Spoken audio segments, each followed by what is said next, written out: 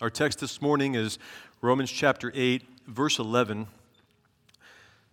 And as we have been doing the last many weeks, let's read for context from the beginning of the chapter and ask the Lord for His blessing. This is His word. Let all who have ears to hear the word of the Lord.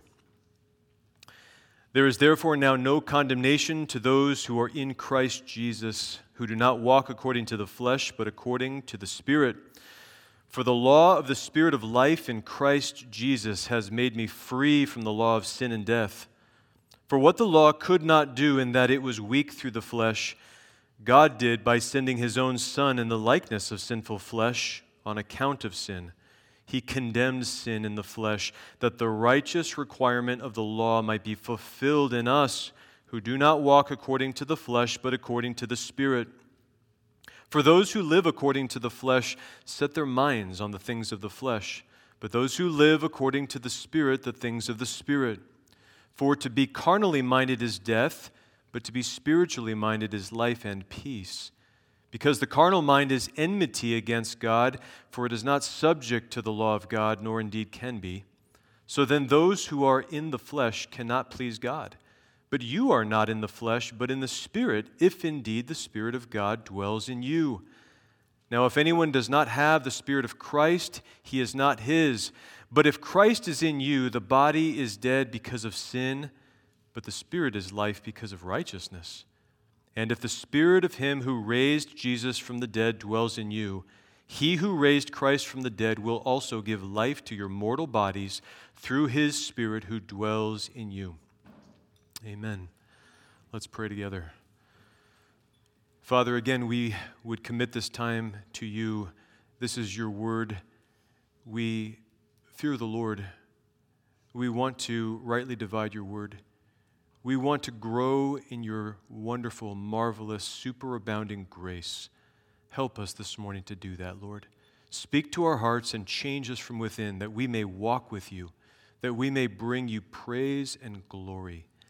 For in Jesus' name we pray. Amen. Please be seated. Well, we've been learning some marvelous truths, haven't we, as we go through Romans chapter 8.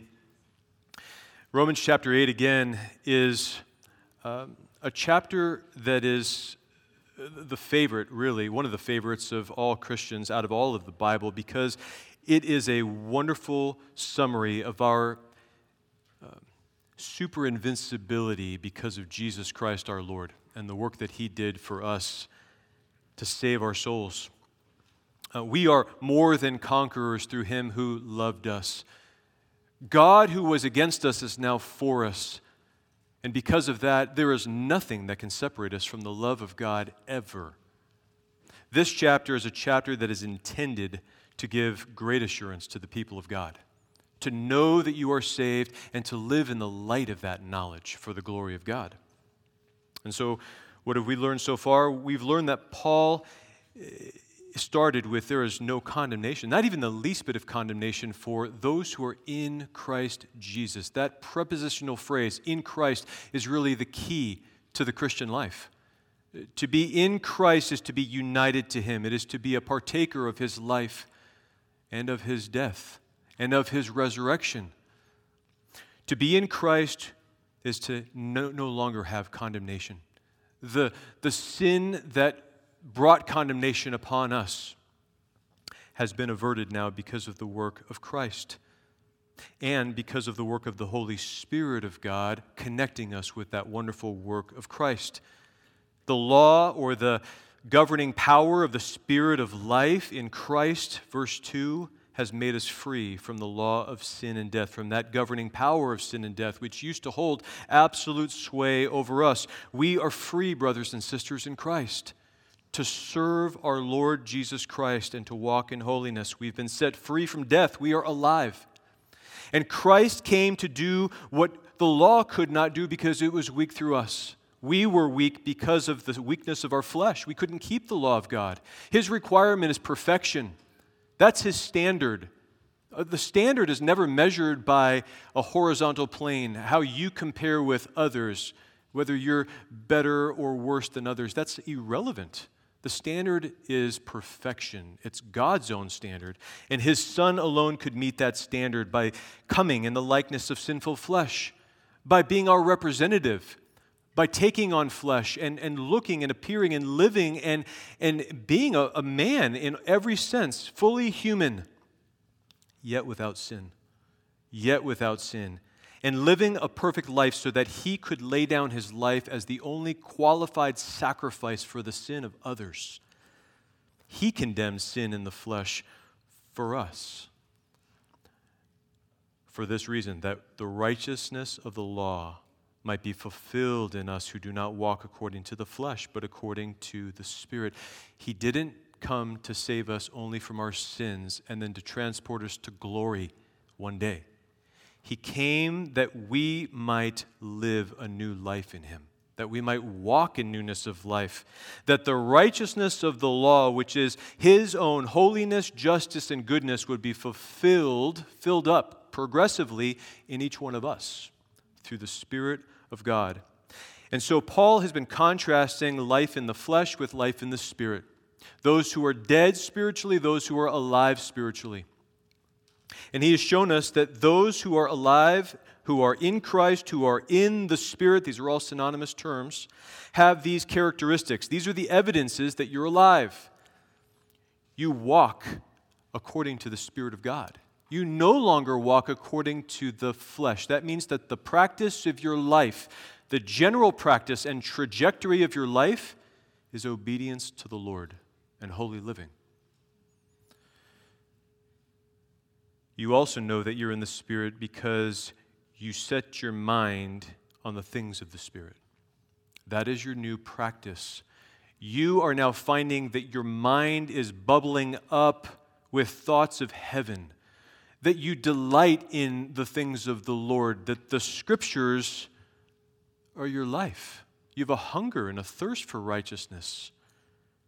It's the Spirit of God who is that pump, as we discussed, really, as John Owen pointed out to me, in the heart, who continues to cause the thoughts moving upward and against the flow of gravity down to the things of this earth. And, praise God, though our minds were hostile, literally at war with God when we were in the flesh, that is no longer the case. We've been given a new heart and a new mind, a mind that is the mind of Christ, which is subject to the law of God, which seeks to obey the law of God completely and is frustrated that it cannot obey 100%. This is the life of the man, woman, and child who are in Christ and in the Spirit. Last week we looked at one additional test in verse 10, which was the new constitution that we have, the new makeup that believers have as compared to what you were in your old life pre-Christ. Verse 10, but if Christ is in you, the body is dead because of sin, but the Spirit is life because of righteousness. And we discussed how we have an awareness now that our bodies are indeed truly dead because of sin. That we, like Paul, have realized that we were alive once without the law, but when the commandment came with power to our hearts, we recognize that we were spiritually dead, that we were truly disobedient and breaking God's law constantly. And it slew us in the heart. We were deeply affected and are deeply affected by that truth. We know that we are dead. The body is dead. It is a mortal body. It is dying. It is corrupted. It is going to the grave. And you know, as Matthew Henry, the commentator from the 17th century, pointed out, the fact that God allows our bodies to remain under that curse, that they are mortal and dying, is a vestige, is a reminder, a remaining token of God's displeasure against sin. But the good news is, He has made you alive in your spirit. Your body is dead, but the real you is alive. It's incarcerated, if you will, in a body of death, but it's been brought to life. You've been brought to life by the Spirit of God. So we talked about the different understandings of spirit there, whether it's capital S referring to the Holy Spirit or lower S referring to the spirit of the person. And I endeavored to show why I believe that it is the spirit of the person who is shown to be alive because of the righteousness of Christ. Today we have one other test that we want to look at, that we must look at and understand, because this is a key part of our Christian heritage. This is who we are in Christ. And this test is this, in verse 11. You have a new power at work in you. You have a new power at work in you if you are in Christ and if He is in you this morning. And there's really two aspects of that power that I would like to show you today. The first is the nature of the power, and the second is the purpose of the power. So let's look at this together in verse 11. And I'm praying that the Lord will continue to build on what we've learned and just bring great glory to His name as He opens this truth to our understanding and changes the way we live. Verse 11, but if the Spirit of Him who raised Jesus from the dead dwells in you. Let's just stop there for a moment. The New King James that I read out of starts with the word but as a conjunction in the Spirit. But if the Spirit, it's the same conjunction that he used in verse 10. And you remember last time we talked about the same word can refer to the word and or but. It's the context that determines the meaning. And we showed that last time there was a contrast with the second half of verse 9, so it makes good sense to say, but if Christ, at the beginning of verse 10. But here at the beginning of verse 11, I would argue that it makes more sense to use the word and if the Spirit of Him who raised Jesus from the dead dwells in you, because he is building an argument that he really began in verse 9, to demonstrate if Christ really dwells in you. You are in the Spirit if indeed the Spirit of God dwells in you. Now, if anyone does not have the Spirit of Christ, he's not his. He doesn't belong to him. But if Christ is in you, here's what's true of you. Here's the new you. The body is dead because of sin, but the Spirit is alive because of righteousness. And if the Spirit of Him who raised Jesus from the dead dwells in you, He who raised Christ from the dead will also give life to your mortal bodies through His Spirit who dwells in you. So he's building the argument. And I want you to notice that he uses this conditional phrase, if you are indeed in the Spirit, if Christ is in you, if the Spirit of Him is in you. He wants us to be sure that you are in Christ and to know that He is in you. And secondly, notice how many times he uses the word dwells. He uses dwells 4 times in 3 verses here. He wants us to know that we are in the Spirit so that we have assurance of our salvation.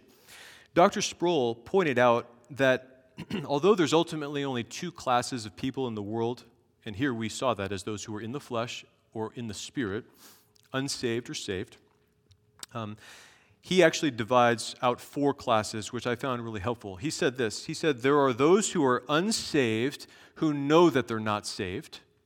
There are those who are saved who are aware and convinced that they are saved. There are those who are saved, but they don't know that they're saved. They lack assurance of salvation. And there are those who are unsaved, but who think that they're saved. They are the deceived. All of these classes can benefit from the truth that we're looking at this morning, but particularly those last 2, those who struggle with knowing that they are in fact saved, and those who are self-deceived, who think that they're saved but really aren't, and who need to be called to repent and to trust in the Lord Jesus Christ for their righteousness alone.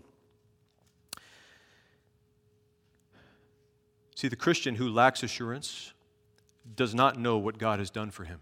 That's why we go through what we're doing here in expositing the Word. You are to know what God has done for you. And as you learn that truth, He will change your life. He will bring you to praise Him and thank Him and live a life of thanksgiving that honors Him. The unbeliever who thinks he's saved doesn't believe what God has done for him. He may say that he believes, but truly in his heart he does not believe, and he doesn't evidence it in his life either. But if He does dwell in you, what is true of you? Well, we know that we're no longer in the flesh, but we're in the Spirit because He dwells in us. We know that we have a new constitution because He dwells in us. That is what is true about us. That's a definition of a Christian. But then, this third truth, we have a new power that dwells in us. Now we're talking about the subjective experience of the Christian. In other words, if you are indwelt by the Holy Spirit of God, it must of necessity change the way you live. If your life has not changed, and yet you profess to know the Lord, you are self-deceived. The Spirit of God is not in you. So that's how the argument builds. And I think that's why verse 11 should really start with the conjunction and. I want you to notice here that Paul gives a new identification to the Spirit in verse 11. He calls him the Spirit of Him who raised Jesus from the dead. Previously, he had identified the Spirit as the Spirit of life in verse 2, who is in union with Christ, and also the one who has set us free, who's rescued and delivered us from the ruling power of sin and death. In verse 6, he is the mind of the Spirit, who's described as life and peace. In verse 9, he is the one who dwells in those who belong to him. But here in verse 11, Paul identifies the Spirit as the Spirit of Him, of the one who raised Jesus from the dead. So the first natural question would be, well, who is this one he speaks of? Who is the Him who raised Jesus from the dead? And if you go back to Romans chapter 6, the Scripture always answers the Scripture's questions. That's the analogy of Scripture, and we are being trained in how to compare Scripture with Scripture so that we understand the truth. Romans 6, verse 4, Paul says, "Therefore we were buried with Him through baptism," that is, with Christ, "into death, that just as Christ was raised from the dead by the," notice this, "glory of the Father," that means by the power of the Father, "even so we also should walk in newness of life." So who raised Christ from the dead? Who is the Spirit of Him? Well, it's the Spirit of the Father. In the book of Acts, time and time again, God is attributed with the credit for raising Christ from the dead. Acts 2:32, for example, "This Jesus God has raised up, of which we are all witnesses." And you see that repeated in Acts chapter 3 and 5 and 10 and 13 and 17, all saying God raised Him from the dead. But then don't forget Jesus' own words in John chapter 10, where He said this, "Therefore my Father loves me," John 10:17, "because I lay down my life that I may take it again. No one takes it from me, but I lay it down of myself. I have power to lay it down, and I have power to take it again. This command I have received from my Father." So who raised Jesus from the dead? Was it the Father? Was it the Son? Or was it the Holy Spirit? Yes.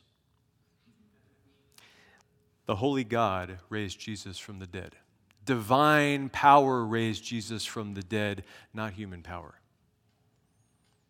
And the emphasis here is on the Spirit raising Christ from the dead in Romans 8:11, because Paul wants to make a key connection for us between the Spirit who raised Jesus and the Spirit who dwells in us.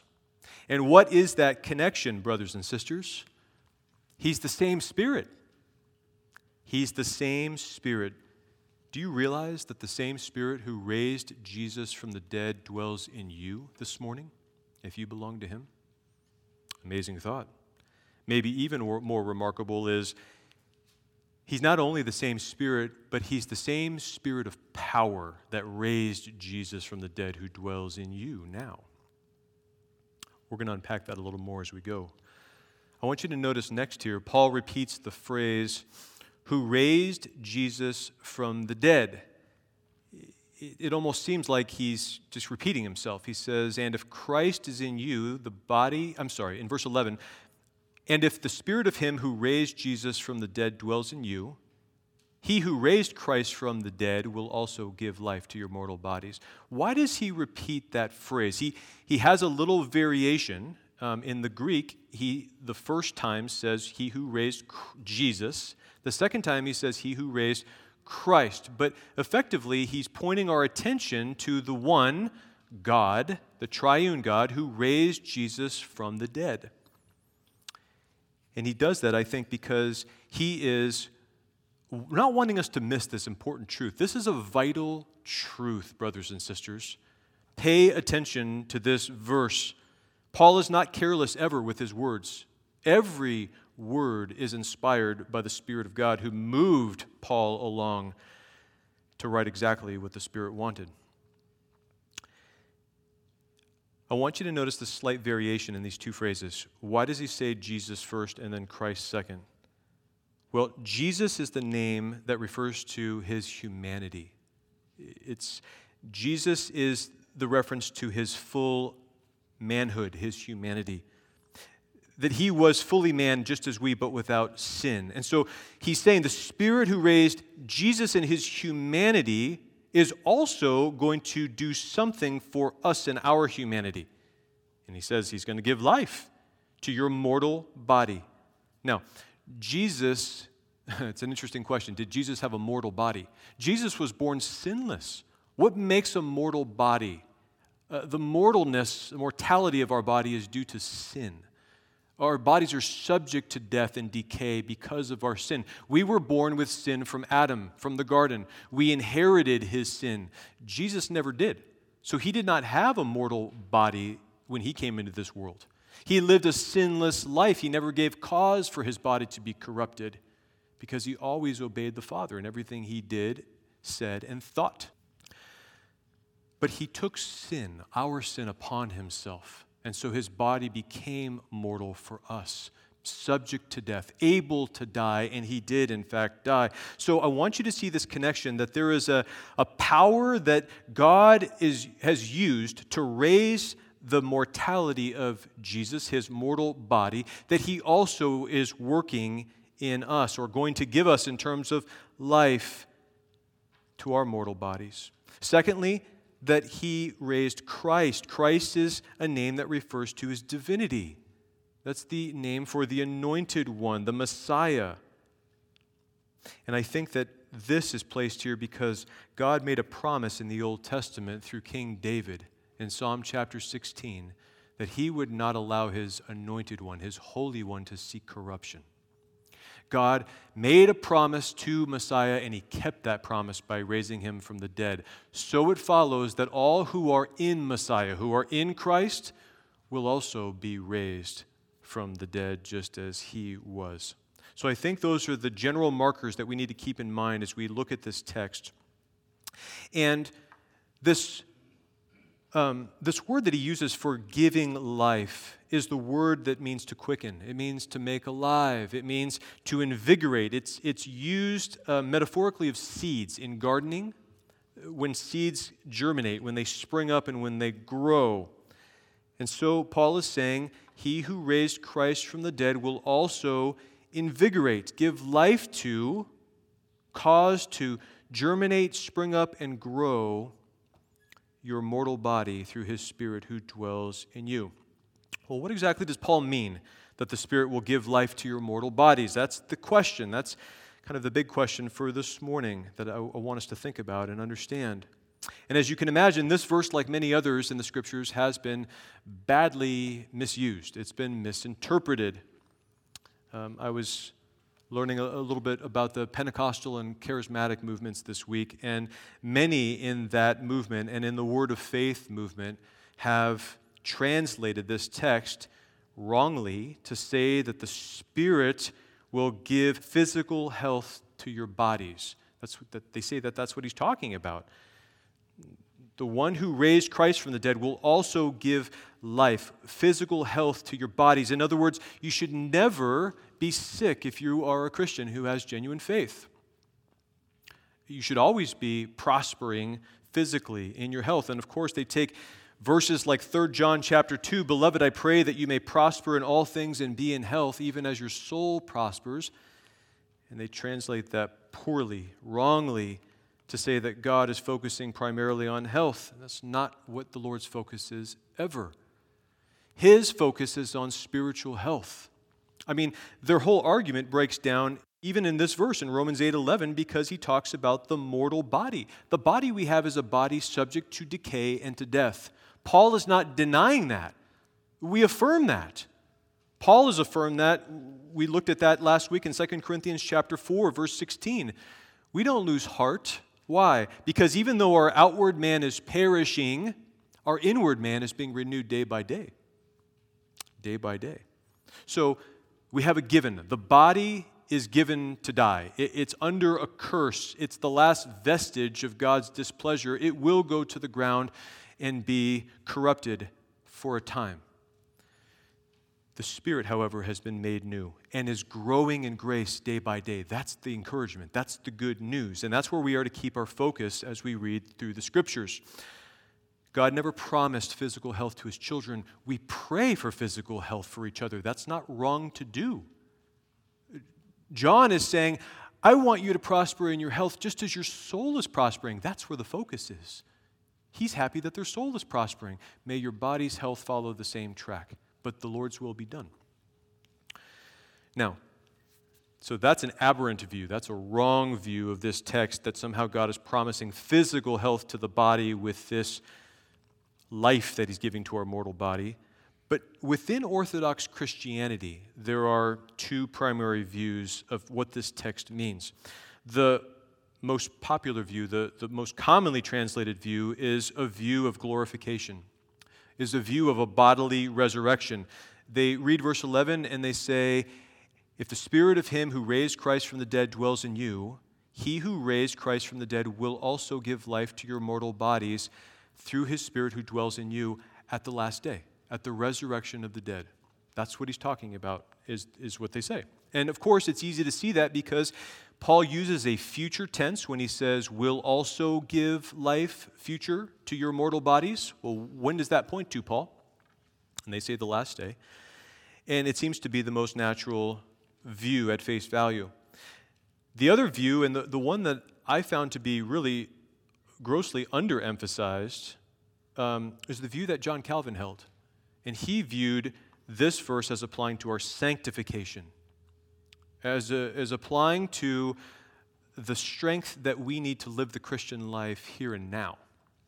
Listen to what Calvin said as he commented on this verse. This is a quote. By mortal bodies, he, Paul, understands all those things which still remain in us that are subject to death. For his usual practice is to give this name to the grosser part of us. We hence conclude that he speaks not of the last resurrection, which shall be in a moment, but of the continued working of the Spirit, by which he gradually mortifies the relics of the flesh and renews in us a celestial life. So that's position 2, that this applies not to the glorification at the end, but to our sanctification now. And Lloyd Jones, whom I love and reference often here, as you know, he actually took issue with John Calvin's position and felt like that was incorrect because Paul would just be repeating himself unnecessarily. He's been talking about sanctification quite a bit in chapters 6, 7, and 8. Why is he talking about sanctification again in that verse? And he also felt like there's a climax, a crescendo that's missed if you don't understand verse 11 to be pointing to a final glorification. And again, it's just look at the flow from 9 to 11. You are in Christ if He is in you, and if He is in you, your spirit is alive. You've come to life spiritually, although you're incarcerated in this body of death. But don't worry, one day He is going to make you alive bodily and redeem you, soul and body, for a complete salvation. And so that's why Lloyd Jones took issue with Calvin on his sanctification view. I think that they're both right to some extent. My personal view on this is I believe that this applies both to present sanctification and to the final glorification that is to come, and that it's wrong to assign a meaning only to one or the other of those. I believe that this applies to all of our salvation, and as we say regularly, our salvation is to be thought of as a spectrum. We have been saved, we are being saved, we will be saved. So I think that it applies to all of our salvation, and I really want to show you why this morning. First let's consider the immediate context of Romans 8 and the first 16 verses. We're in verse 11, but all the way up to verse 16, Paul is talking largely about sanctification. That is the context. He's going to talk about our glorification, but he doesn't start that until verse 17, and that runs till verse 25. So to say that the text has no application in sanctification just doesn't seem to fit the context first off the bat to me. We've learned so far that the Spirit has rescued us, that Christ has died for us so that we should walk in newness of life. There's a focus. God cares about how we live in this world now, and He wants us to know that. We come to verse 10, and we understand that we have a new constitution. We are dead in the body, or as good as dead in the body, and yet we have been brought spiritually to life. We know that because we believe the message of the gospel. That evidence is that we've been brought to life. And then there's this further blessing here. If Christ is in you, in verse 11, He will also give life to your mortal bodies. Now, again, that is a future tense. It's a reference to the future, but there's no reference to specific time that's given. So this really, in other words, can be understood as a promise. He will most certainly also give life to your mortal bodies by His Spirit who dwells in you. You see that? This is a promise. And He will continue to do so for the rest of your time in the body on this earth. So in that sense, the promise is also future, yes. Why is that so significant? Because you have to remember, the body is dead because of sin. And when we were in chapter 7, we learned about this vicious cycle that we were not able to break in and of ourselves, which was really chapter 7, verse 5. For when we were in the flesh, the sinful passions which were aroused by the law were at work, were energized in our members, that is, the various parts of our bodies, to bear fruit to death. That everything that we did was only producing more sin and death, because sin was at work like a machine in us, producing sin, and actually even using the good, holy, just law of God as a lever, as a fulcrum to carry out its own nefarious purposes, to produce more sin in us. That was a pattern that we could not break when we were in the flesh. But now that we're in the Spirit, that pattern has been broken. You no longer have to obey the flesh. You no longer have to produce fruit to death. In fact, look at verse 4 in chapter 7. My brethren, you also have become dead to the law through the body of Christ, that you may be married to another. To whom? To Him who was raised from the dead, that we should bear fruit to God. There's the new pattern. You are now able you must bear fruit to God. And you're able to do that because now you're in union with Christ. You're wedded to Him. He is going to bear His fruit through you. So this is very significant because the body is dead, but now because of your union with Christ, the vicious cycle has been broken. Brothers and sisters, what does that mean practically? Remember, the body is comprised of members. The members are things like your eyes, your ears, your mouth, your hands, your feet, but also includes your mind, your affections, your desires, the various components of you. Sin dwelling in us uses the body and all its members as channels to express itself, its sin. When we were in the flesh, our minds used to be hostile to God. Now, they're subject to the law of God. They're life and peace, the mind. Your eyes used to be full of adultery. They couldn't cease from sinning. Now, we say with the psalmist, turn away my eyes from looking at worthless things and revive me in your way, O Lord. Your ears were itching before when you were in the flesh. They were desiring to hear only those things that tickled you and suited your own lusts. But now, your ear has been opened to the truth of the word, and your ear seeks knowledge.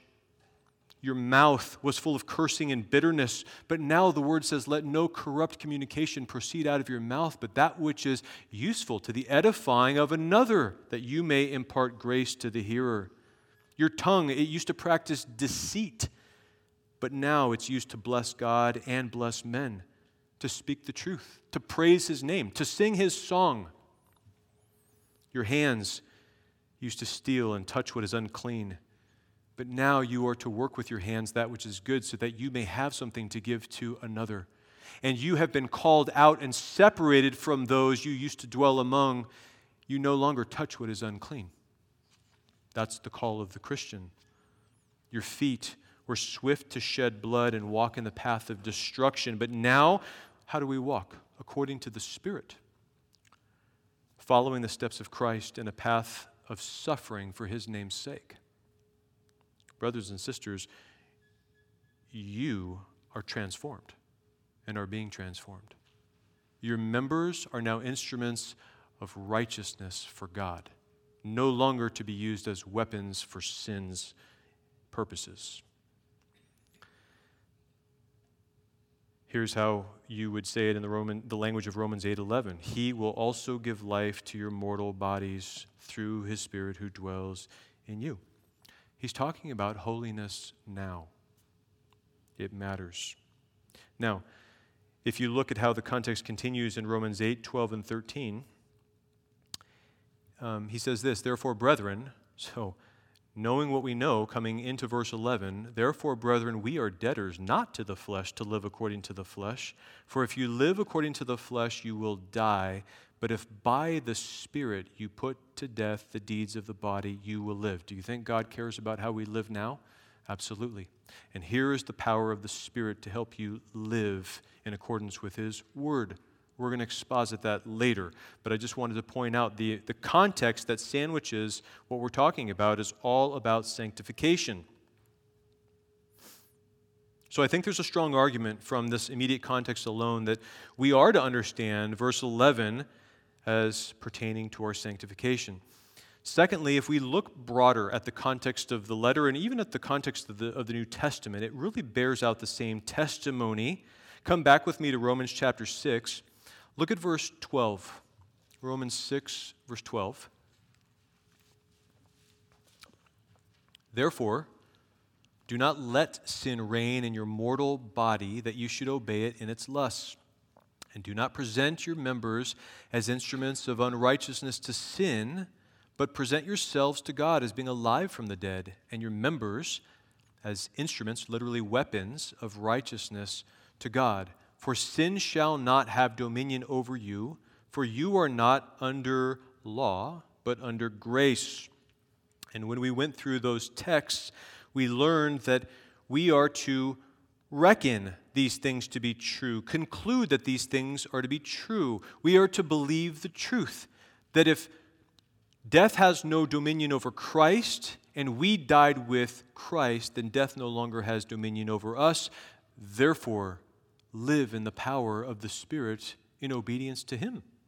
Do not obey sin any longer. But here, now that we are in chapter 8, Paul is really filling in the picture for us to show us that there is a mechanism by which we are able to live this way, and He is called the Spirit of life in you.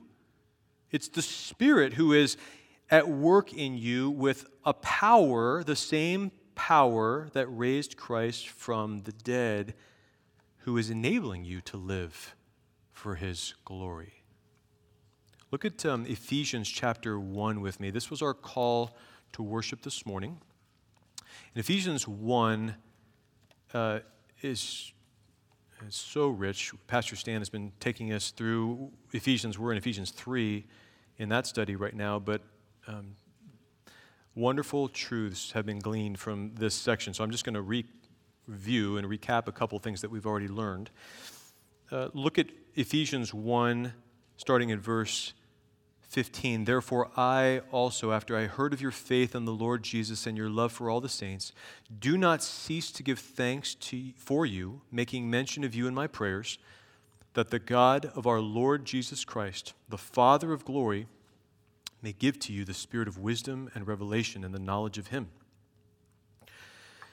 The eyes of your understanding being enlightened, that you may know, hold on to that word, that you may know what is the hope of His calling, what are the riches of the glory of His inheritance in the saints, and what is the exceeding greatness of His power toward us who believe, according to the working of His mighty power, which he worked in Christ when he raised him from the dead and seated him at his right hand in the heavenly places, far above all principality and power and might and dominion, and every name that is named, not only in this age, but also in that which is to come. So Paul is talking here about the power, the same power that raised Jesus from the dead. And Paul is saying, I want you to know what is the exceeding greatness, verse 19, of his power. The word he uses for greatness is the word megathos. It's the word that's derived from mega in Greek. It means enormous, great, grand, large. And he puts the word exceeding before that, which is the word that means to go way beyond a marked limit. So he's saying, I want you to know the exceedingly abundant mega power that is working in you who believe, that is toward you who believe. This is the power of God, the God of our Lord Jesus Christ. And what is the magnitude of that power? How do we understand something of the size of this power? Well, this is a heavenly power that he's describing. This is a power that is able to raise Jesus from the dead. And not only that, but then to exalt him to the highest heaven and seat him at the right hand of the Father. Now, oftentimes we think of that as a physical location. Jesus is seated physically at the right hand of the Father. But actually, the right hand in Scripture speaks of power, strength.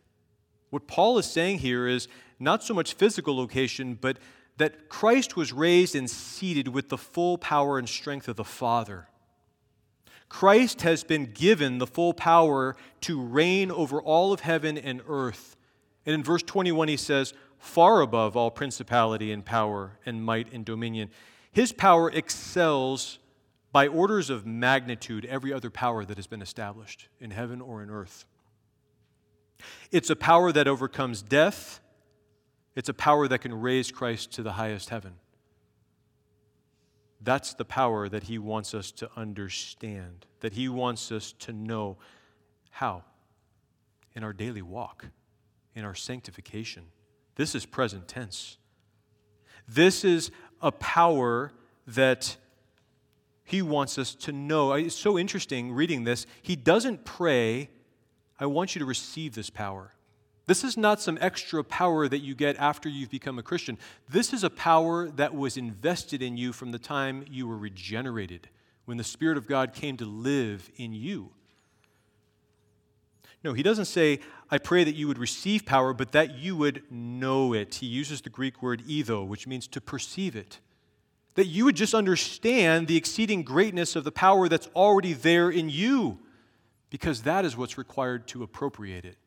You need to know that it's there and to look to him for it. Brothers and sisters, that's the power that's at work in you this morning if Christ dwells in you. That's why Paul said, he will also give life to your mortal bodies. It is a statement of fact. It's yours, and he will continue to give it to you. It's his promise. And just to take this one step further, listen to this insight again from our brother John Calvin.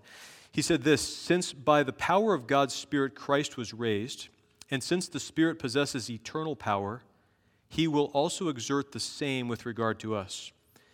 And he takes it as granted, as given, that in the person of Christ was exhibited a specimen of the power which belongs to the whole body of the church. That is remarkable to me.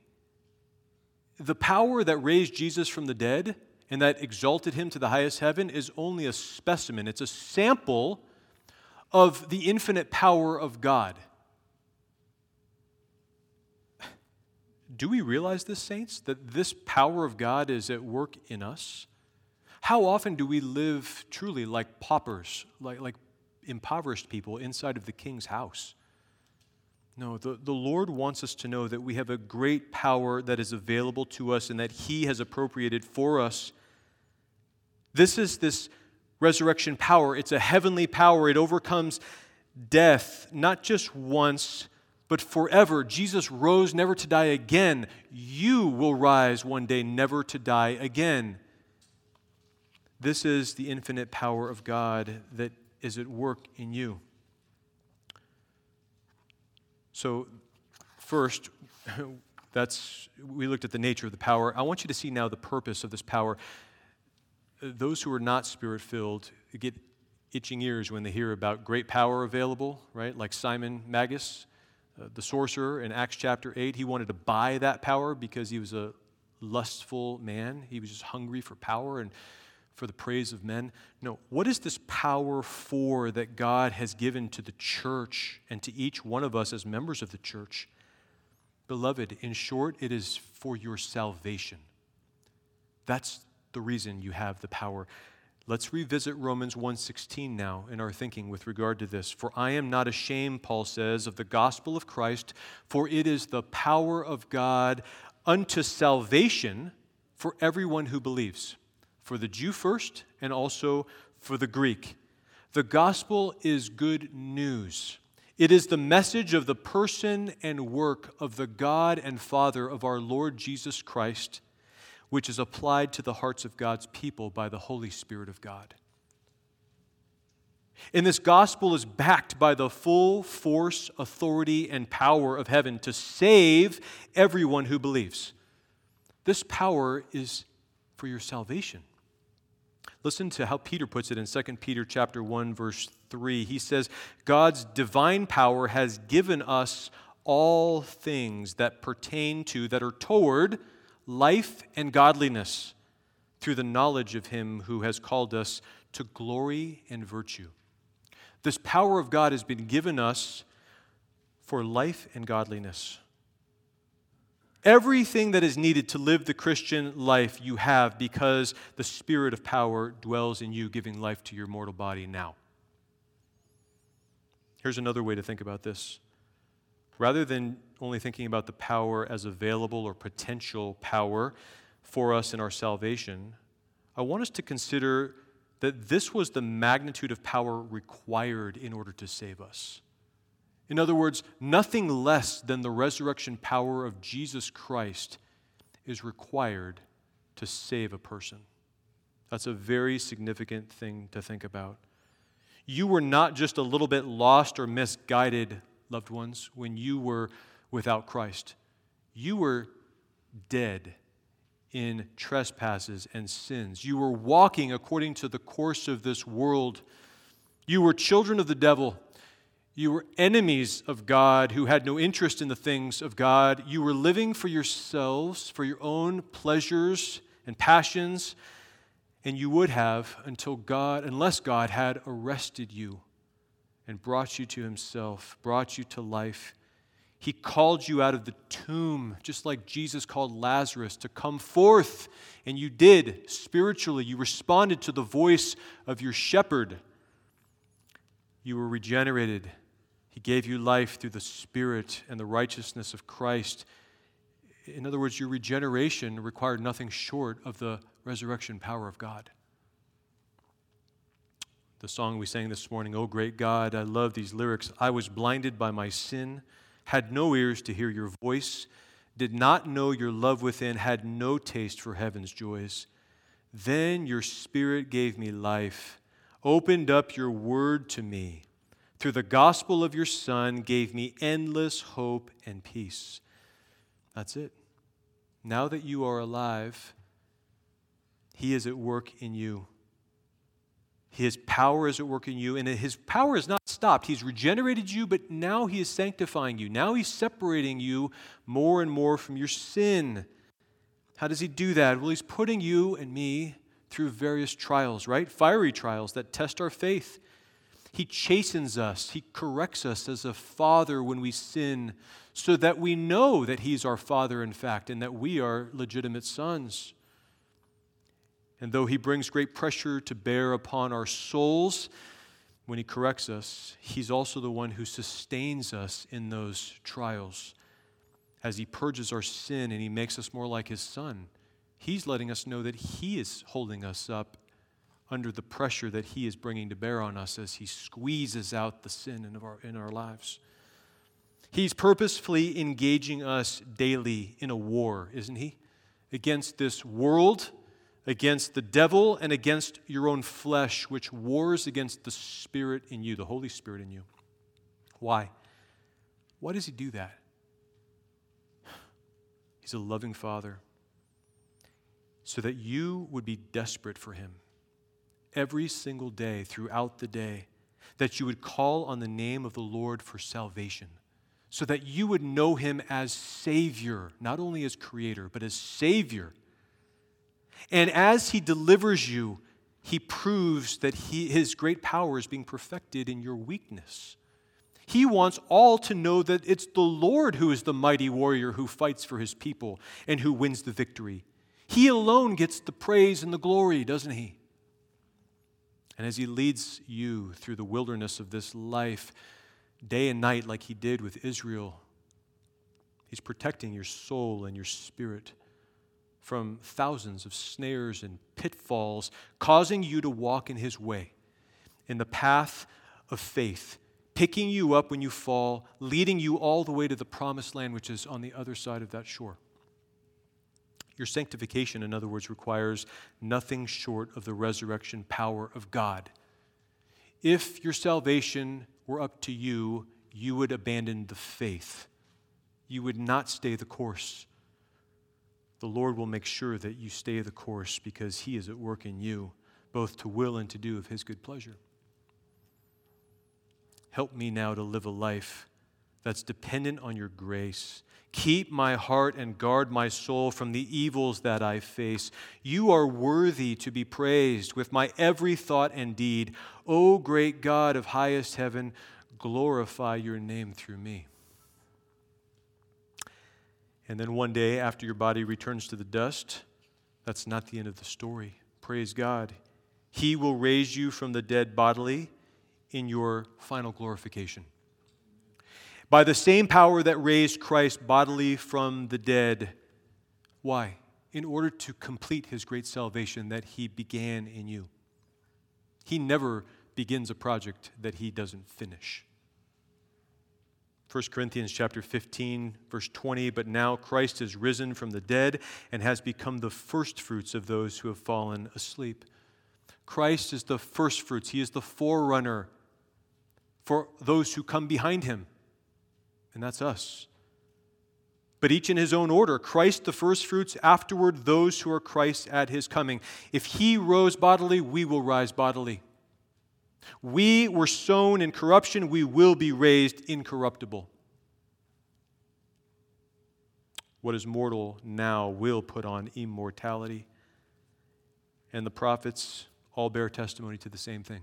Job, he said, after my skin is destroyed, this I know, that in my flesh I shall see God, whom I shall see for myself, and my eyes shall behold, and not another, how my heart yearns within me. David, Psalm 17, verse 15, as for me, I will see your face in righteousness. I shall be satisfied when I awake in your likeness. Isaiah 26, verse 19, your dead shall live. Together with my body they shall arise. Awake and sing, you who dwell in dust. For your dew is like the dew of herbs, and the earth shall cast out the dead. And then Paul's own testimony in Philippians chapter 3, verse 21. For our citizenship is in heaven, from which we also eagerly await the Savior, the Lord Jesus Christ, who will transform our lowly body, this body of humiliation, a body of weakness, that it may be conformed to his glorious body, according to the working by which he is able even to subdue all things to himself. You know what kind of power it's going to require to change your present body and even your corrupted, decayed, dead body to make it glorious like his? The same power that's required, that was required and is required for all things to be subdued under the feet of Christ. Amazing. Your glorification requires nothing short of the resurrection power of God. Brothers and sisters, I hope you're seeing Romans 8:11 is not only about a future glorification. It's also not only about a present sanctification. I believe that misses the fundamental argument. I think Paul is saying the power of God is at work in you to accomplish your entire redemption. All of it. Your body is dead, but you've been made alive in your spirit. You've been regenerated. That means he's already given life to your mortal body. Verse 10. That's how that's already played out. If you are alive this morning, he's already given life to your mortal body through his Spirit who is in you. And now, as a new creation in Christ, the Spirit is at work giving life to your mortal body to transform the way you live now. That's your sanctification, holy living. And if you see that he is at work in you now, then know for certain that you will be raised from the dead bodily at the end. Take heart. That's your assurance. Great confidence in the Lord's salvation, past, present, and future. I think it's a shame that many commentators seem to have missed the glory of the application of this text to our present sanctification. It's not just our initial regeneration and our final glorification that need this power, but our sanctification now requires that power. God is preeminently concerned with one thing. You know what that is? His holy name. He is concerned for his holy name. There are many who call on the name of the Lord who do not know him, who are not in fact regenerated people, and they profane his name with their lawless living because they don't know him, yet they claim to know him. They give him a bad reputation. So the Lord, as part of his plan of redemption, brings glory to himself in this way. He sanctifies his great name through us by changing us, by transforming us from within. He hallows himself in his people so that the nations who are watching us would know that God has worked in us, that God can take a weak vessel like us and transform us to be something beautiful and useful in his service. Marvelous truth. And that brings great glory to the name of the Lord. Our sanctification matters, and there's great power that's required to accomplish that. No one can accomplish that in his own strength. You are not a Christian just because you decide to be a Christian fundamentally.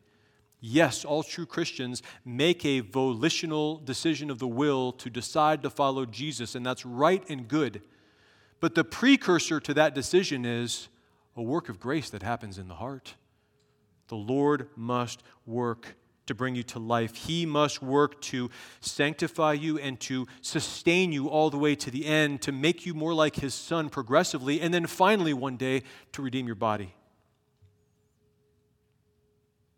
Being a Christian is truly the miracle of God, and he's doing that miracle daily. I want to close with Psalm 121 because one other question that you might be asking in all of this discussion is, how is it that we appropriate this power? We have great power available to us. We need to know that.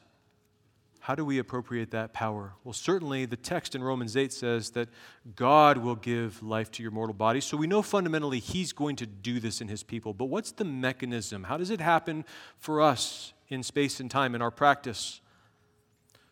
Psalm 121, I think, is an answer there. I will lift up my eyes to the hills. From whence? From where comes my help? This is a psalm of ascents. Psalm 120, starting in 120, I believe through 132, if I'm not mistaken, are all songs of ascents.